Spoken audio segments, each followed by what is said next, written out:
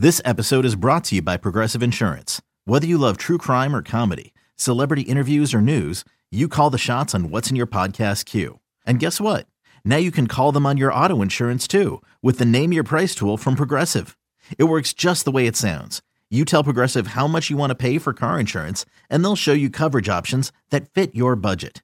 Get your quote today at Progressive.com to join the over 28 million drivers who trust Progressive. Progressive Casualty Insurance Company and Affiliates. Price and coverage match limited by state law.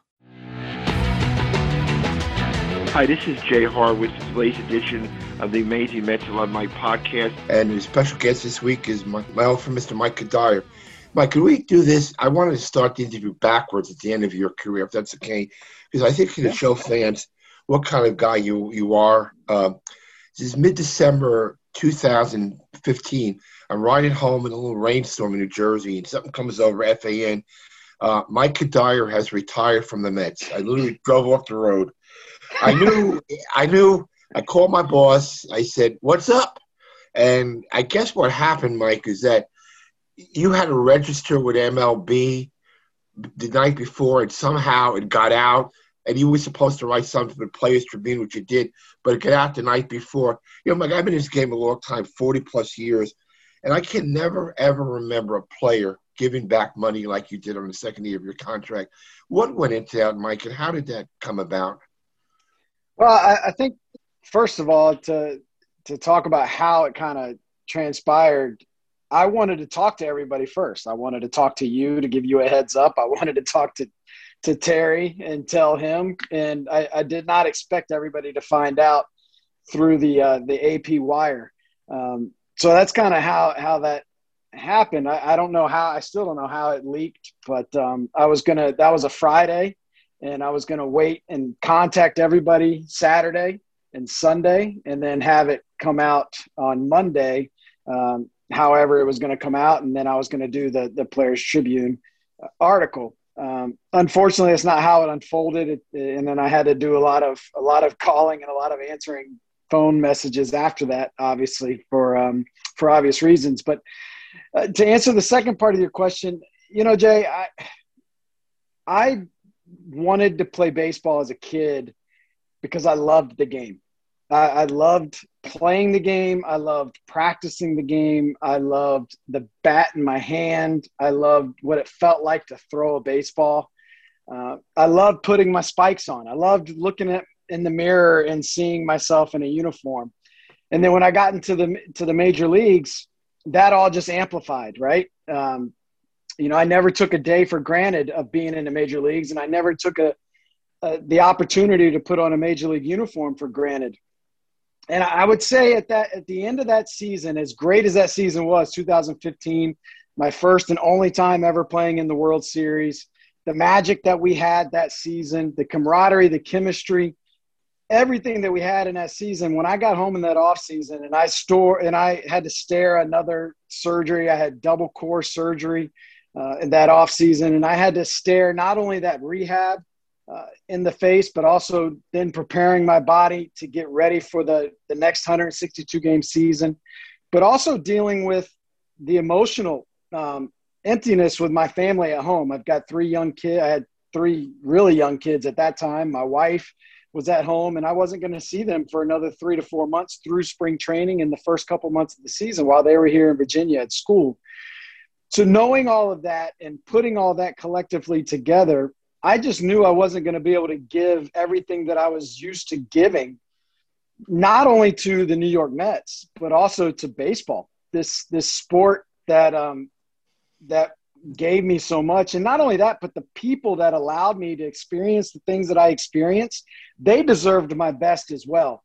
And I just realized I wasn't able to give that best, and which ultimately led to that decision. And, you know, I never played the game for money. That was obviously a great byproduct of being a professional athlete and being a Major League Baseball player, but it was never my motivating factor.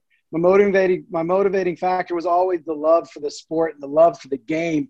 And at that time, I felt that love kind of drifting away and moving into other aspects of my life. And I needed to give those aspects the same attention that I gave baseball all those years. You remember what Sandy or Jeff Wilpon said to you when you told them that you wanted to not, do the second part of your contract? Right. Well, they weren't happy. I can tell you that they weren't happy just because they felt that obviously, and I felt too, that I still brought value to the team and could contribute in multiple ways, in multiple facets. But they also knew where my heart was, and they knew where, they were more concerned with me than they were concerned with obviously the payroll, but giving that money back, however it was allocated, if it was able to help, that was great. But I think what their first and foremost concern was me and my well-being. And then after that, they turned their attention obviously to the team when it was all said and done. And I tell you, I can't credit Jeff enough with the way he handled that situation. Ultimate class my whole time throughout the organization in that year and a half. Just treated my family with respect, treated me with respect, and I've got the utmost respect for him. Yeah, thanks, Mike. Appreciate it. Let's jump back to Beanie. Chesapeake, Virginia. We have Mike Cuddyer, David Wright, the Upton brothers, Ryan Zimmerman, and Mark Reynolds. Who am I leaving out? At that time, that was pretty much the nucleus. Yeah. That was pretty much the guys. Why for that area? Why do you think? I know, speaking to David a lot, they had great AAU teams, great other programs, American Legion programs. What do you account for, like the plethora of players from that area making it to the majors? Well, I think the first and foremost is even prior to me being drafted in the first round, and John Curtis, who was also my teammate in high school, was also drafted in the first round. We were only the second set of high school teammates to be drafted in the first round at that time. Before us was a plethora of talent, a lot of talented players, a lot of good baseball players. They just never got noticed. And it was prior to this era right now that we're in with all the showcases and what you have it where guys can travel the country as amateurs to be seen and be noticed. I think I was the first one to kind of explore that route in the sense that I would go to college camps and in the summer. And whether it was college coaches or major league scouts took notice at a young age and then started coming to some of the games and then realized how much talent we had in this area. And because of that, guys were able to then get their exposure. Now, after that, they took care of it themselves. I know David likes to credit me with kind of giving the blueprint, which is fine and great, and I appreciate that for him. But they had to still go out there and play and still go out there and improve it when the scouts and evaluators came around. Mike, I don't know if does it. I don't know if you read his book. He was Hickory High School, Great Bridge High School. You're about 3 years older than David, right? I mean, I think, did you play? There was one story in the book that he was on the same field that he was, and you were hitting fly balls onto his field. How much interaction did you have with him in the high school days? Well, not too much because I was a senior. When I was a senior, he was still in 8th grade. So he wasn't able to play high school baseball in my whole time of being in high school. But I had known of him. You talk about the AAU teams in our area. There was one guy by the name of Townie Townsend who kind of created that AAU circuit in our area. And he would also do clinics and camps throughout the summers and throughout the fall. And I think David and I would go to a couple of the same camps. Obviously, he was in the age division younger than me, but I would definitely know him, definitely see him, definitely heard of him. And then once I graduated and went into pro ball, I would always keep tabs on the local talent and the local circuit here in high school baseball. And obviously, you can't talk about high school baseball here in Chesapeake without mentioning David Wright. And it got so far as I remember, you committed to go to Florida State, and he had Florida State among his commits in Georgia Tech. And when you went to the pros, when did you really start to keep in contact with him? Were you both in the pros or? Yeah, I think it was once he got drafted and once he signed with the Mets at a young age. That's kind of when I was very fortunate my first couple of years in minor league baseball and professional baseball to be surrounded by some good guys. Matthew Lee Croy, who was an All-American at Clemson, played with us for the Twins for a few years, and Corey Koski played with the Twins. I was very fortunate to be kind of mentored and at least, kind of told what to expect once I got into pro ball. That when David got into pro ball, I kind of felt like to be maybe his sounding board, at least for the first few years. And whether or not I helped him, I don't know. But I feel like I was at least there to kind of tell him that you're going to go through some ups and downs. And, then he wasn't obviously in the minor leagues for very long. And once he got into the big leagues, it was more of a friendship than it was a mentorship. Yeah. I know, Mike, you give back a lot to community. I know he picked it up from you, and I met you a lot of his charity affairs. I'm going to louse up the name of the hospital, the King's. The daughter of I can't remember the name. Whatever. It's the largest children's hospital in Norfolk. And you did some stuff, and you would always go back with the Uptons, and the guys would reunite there. It took about for a young guy. He started a foundation. He was 22, 23 years old. It's pretty good awareness of what's going on in the world, huh?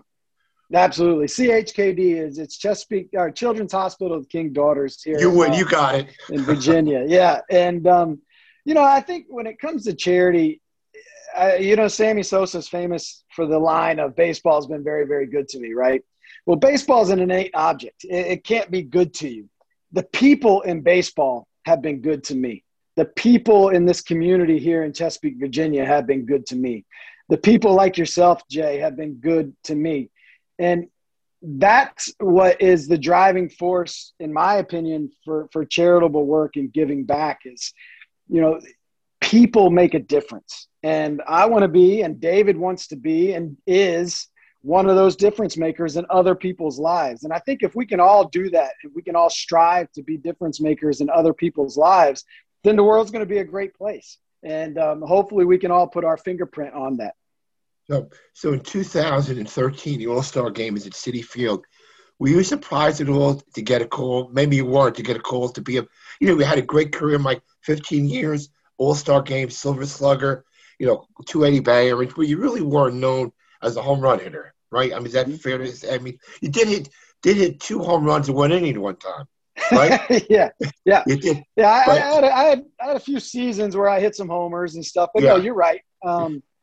And talking about that 2013 Home Run Derby, was I surprised to get a call from David? I think it was 2008. It was either 2008 or 2009. A buddy of mine was a local high school coach, got the high school coaching job at a brand new high school here. It's called Grassfield High School in Chesapeake. And we were trying to think of ways to raise money to build a batting cage building for the school. So I came up with the idea of hopefully having a home run derby. And I contacted David, Ryan Zimmerman, Mark Reynolds, and the Upton brothers and myself, and we did it. We put on a home run derby. And I ended up taking those young boys to school in that home run derby. Did you? And maybe that left a lasting impression in David's mind when it came around in 2013 when he was the captain. But I am forever indebted to David for picking me to be on that home run derby team, because out of everything that was able to happen in my career, I mean, that is right up there at the top. It was something that I always – when I was in the garage in the driveway as a young kid, I would always envision myself, all right, I'm in the home run derby at the Major League Baseball home run derby. And you picture King Griffey Jr. hitting balls off the Camden Yards, the warehouse in right field. So to have that become a reality and David be the reason that, and I know he took some flack. He took some flack for that, not only in New York, but through Major League Baseball, and he stood up for me, and that really meant a lot. And man, I had the time of my life, and didn't show too bad in that. No, you did. Mike, your career is great. 2013 with Colorado, you win the batting title, 331, hit for a couple of cycles. I mean, close to over 800 RBIs, 133 doubles. No, more than 333 doubles. Yeah. 42 triples. But how much? So you signed with the Mets pretty quickly after the 2014 season. I think it was November. I mean, that's really a quick signing. How much influence did David have with that signing? David had a lot. David was when the season was over, when the World Series was over in 2013, literally the first person that texted me was David. And he was like, now that you're officially a free agent, I'd love to start the recruiting process. Little did I know how quick it was going to have to be. And that was because of the qualifying offer. You know, business comes into when we talk about Major League Baseball. And I did not expect to get the qualifying offer from the Rockies.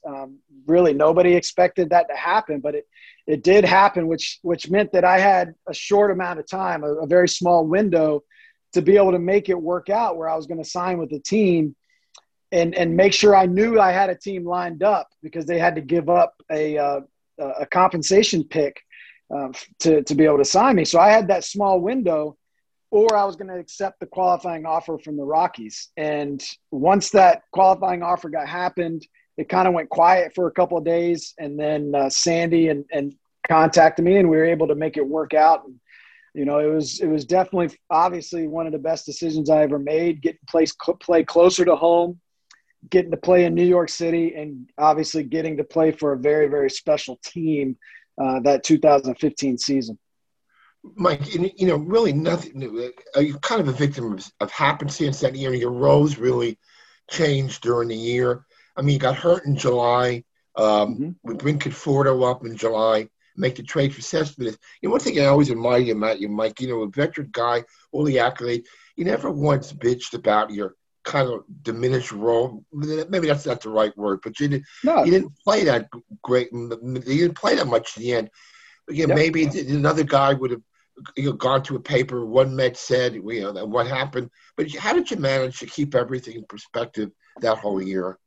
Well, I think the first and foremost is when I was 18 years old and I got drafted to play for the Twins. The one thing I really wanted to make sure was that I was going to be a good self-evaluator. I was going to look at myself in the mirror at each stage of my career, and I was going to be able to come up with hard truths. You know, because you see so many times in the minor leagues, guys play 5, 6, 7, 8 years trying to get called up. Well, then you're kind of lost. And once the dream is unrealized, you're kind of lost and you really don't know how to do. And I promised myself that I wasn't going to do that. So I was going to be a good self-evaluator to where if I got 3 years down the road and it didn't look like I was going to be able to experience my dream at the big league level, I was going to then pivot and go back to college and go to school and start a new career. And I think by having that mindset at an early age, it allowed me to enter each stage and each phase of my career being a good self-evaluator. In the middle of that season, I realized that, you know, I wasn't the player that I expected myself to be, and I wasn't the player that the Mets brought on, but I could still add value to that team. I could still add value to our run and our hopes of making it to the World Series. Conforto needed to be playing. He needed to be in our lineup. And in order for us to be as successful like we wanted to be and make it to where we wanted to go, we had to have Michael Conforto in the lineup. And Michael Conforto needed to be as comfortable as he possibly could be in order to perform. So I felt like at that point, my role shifted to kind of make him feel comfortable, but also still adding value when I did get out on the field to play, whether it be a pinch hit at bat or whether it be the game on the line in the ninth inning, and I was still going to be able to give you a professional at bat. But that was kind of how it happened for me is knowing what your roles are and being okay and losing the ego. I think that's first and foremost. The sooner you can lose your ego as a professional athlete, the longer and better your career is going to be. Mike, are you surprised with the career that Mike Conforto's really blossomed into one of the stars in the National League now? Looking back, being here at the beginning for him, are you surprised at how he's progressed? No, not at all. I mean, I don't know if I told K Long or somebody that year, 2015, that at some point Michael Conforto is going to be MVP, and I don't know when that's going to be or how it's going to be. I still firmly believe that at some point he's got all the makings, not just the talent, but the wherewithal, the eagerness to learn and continue to improve. He's got that whole package to be the MVP of the National League. And hopefully this is the year. Yeah, Mike, I've told you this a million times, my favorite guys for a lot of reasons. In the playoffs, you weren't playing all that much, but anytime I needed an interview, a lot of times the guys playing every day, and there's so much press in the World Series. I remember one time we had lost the first two games in Kansas City, and we needed somebody to represent the team in an interview. And I went to you right away. Always said yes. Something was ingrained in you from your beginning to know that the media was a part of stuff like that? You had to be helpful to them. Well, absolutely. Everybody's got a job. In order to make Major League Baseball work, in order to make the whole thing work, everybody's got a job and everybody has a role. Players, our role is to go out there and play the game and provide entertainment, but the media's job is to be able to disperse that entertainment through the fans. And, you know, as a player, the quicker you can realize that, the quicker you can understand that, and the quicker you can tell your own story through the media, again, the better off you're going to be your own narrative.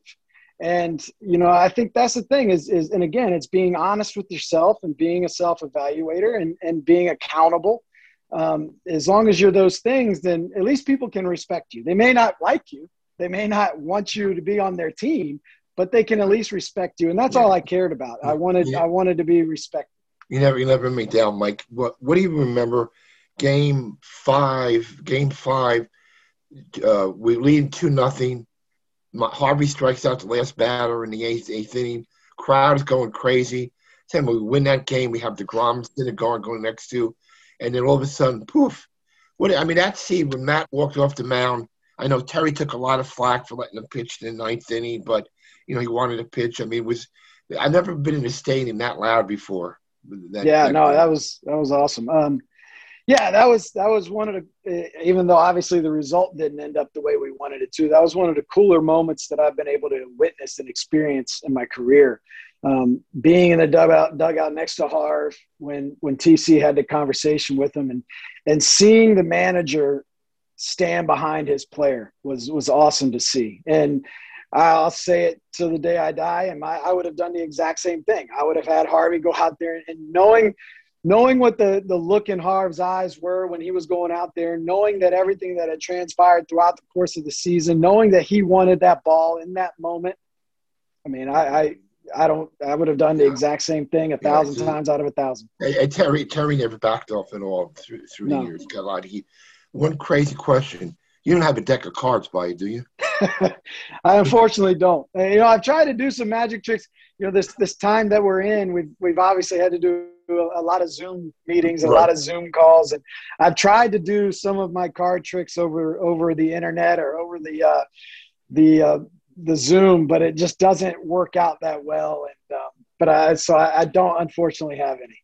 Well, how did you first get into magic, Mike? I know you used to entertain us in the locker room. How did you first get into that? I was always enthralled, like at a young age, 9, 10 years old. I think all little kids are kind of enthralled with the illusions and magic, whether it's taking a coin out of your ear when you're 3 or 4 years old or the basic simple card tricks. And I was no different. And somebody, I don't remember who it was, taught me a mathematical card trick at like 10 or 11 years old. And I used to take that trick to different summer camps. And, at somewhere along the line, somebody showed me a new technique and I was able to build off that technique and started making up tricks on my own. And at first, when I was in high school and I would go to these camps, whether it be a baseball camp or showcase tournament or whatever, I would use it to make my meal money. I would sell the tricks and I would sell them for like $20. Somebody would want to know how to do it. I'd show it to them. Be like, I'll show it to you as many times as you think you got it, but I'm never showing it to you again. Of course, they would forget how to do it. So I knew my tricks were always safe, but I was able to make a little extra income at a young age. And then once I got into pro ball and I didn't need the 20 extra bucks, I ended up – it was a good icebreaker for me. In my first big league camp, I'm in big league camp. I'm 19 years old. There's Terry Steinbach and Ron Coomer and LaTroy Hawkins and Kirby Puckett. They're playing games, card games, and they're in the middle of shuffling or something. I asked them to if I could use their deck, and they kind of looked at me like I was the bat boy or something. They didn't even know who I was. And I ended up showing them a couple tricks, and from that moment on, it made me a lot more comfortable in the clubhouse, but it also made them recognize who I was and not be afraid to kind of step out of my comfort zone and show who I am. So it's really served me. They've really served me well over the years. Mike, too, I said you were an amateur photographer during your playing days. How did you still do that at all, or were you? I do when I get a chance. Now it's more of taking pictures of my kids because there's only so many landmarks here in Chesapeake, Virginia that I can take photos of. But I started in 2011, and what inspired me was my brother-in-law. We have a beach house in the Outer Banks of North Carolina. My brother-in-law, she always used to take really cool-looking pictures. And so I started learning. As you can see, I like to read, and I started reading everything I could on photography and how to take photos and how to compose a photo. And once I got about 4 to 5 months into learning, I ended up buying a nice camera. And it was 2011. And one of my things was that was my first time through free agency. I was with the Twins, and I didn't know if I was going to be in the American League the next year. And so I ended up photographing all of the American League stadiums. And, really learning how to do it, not just taking little pictures of it, but really learning how to compose those stadiums. And, it's a good thing that I did because I never played in the American League again. So did you ever put them into a book, Mike, or anything like that? If you can see this book right here with some baseballs up there, I did it for myself. I never published one. I thought about it. I'd love to publish it. And my thought was to give the proceeds to charity and do signings in every clubhouse store of every stadium that we went and played at. But it never transpired. Mike, could you break it down? Is there any way to bring it down in front of you? Sure. Yeah. So I entitled it Through the Batter's Eye. And it's a nice cover. Yeah, and these are photos that I took. That's a very professional book. Yeah, very, very professional. In the city, so. I'll tell Mark Levy if you want to come back to New York, you can help walk out there in a camera or something. There we go. Last couple, you've been with Minnesota as an assistant at GM. How do you like that part of the game? Now, I know you didn't do it with the pandemic kind of hurt you like everybody. So, how do you like that part of it? I enjoy it. I enjoy seeing the other side of the game. And even in that role, my job, my role has kind of evolved. It started out the first couple of years was, more so talking about acquisitions, whether it be trades or free agency and dynamics of the clubhouse of bringing in certain players and whatnot. And I still do, and we still talk about those things, but I've kind of shifted a little bit more into the minor leagues now, not necessarily coaching, but trying to talk with our coaches and our player development people and just figure out their methods of developing players and kind of collaborating on certain things, collaborating on our mental performance side of the game, sports psychology side. So I enjoy kind of sticking my toes in the waters of a bunch of different aspects of Major League Baseball. And you work with one of my old buddies, Troy Hawkins, is with you. I thought Troy would still be pitching. I mean, he's still he's something else. He looks like he can. Yeah, and you do. I spoke to Johan Satani the other day. He said you see him occasionally. I mean, not this year, but Johan lives in Fort Myers, and he's gonna. Yeah, we would see Johan. We would see Johan when I would go to spring training, and he would come, and I think he's going to take his hand at broadcasting a little bit. That's what he told me. He's going to do some games. Yeah, he's going to do some games. Hey, one last story. I got to like one of my favorite Mike Cuddyer stories is Harmon Killebrew. Well, I know you took number 3 in Colorado from him. And you told me you were signing balls once, and I think you said something to one of our players, take your time writing your name, and didn't Killer chastise you at one point? Yeah. I think if you ever played for the Minnesota Twins and the time that Harmon was around us, you got chastised from him about your autograph. And we were in Mankato, Minnesota for the Twins caravan that they always do.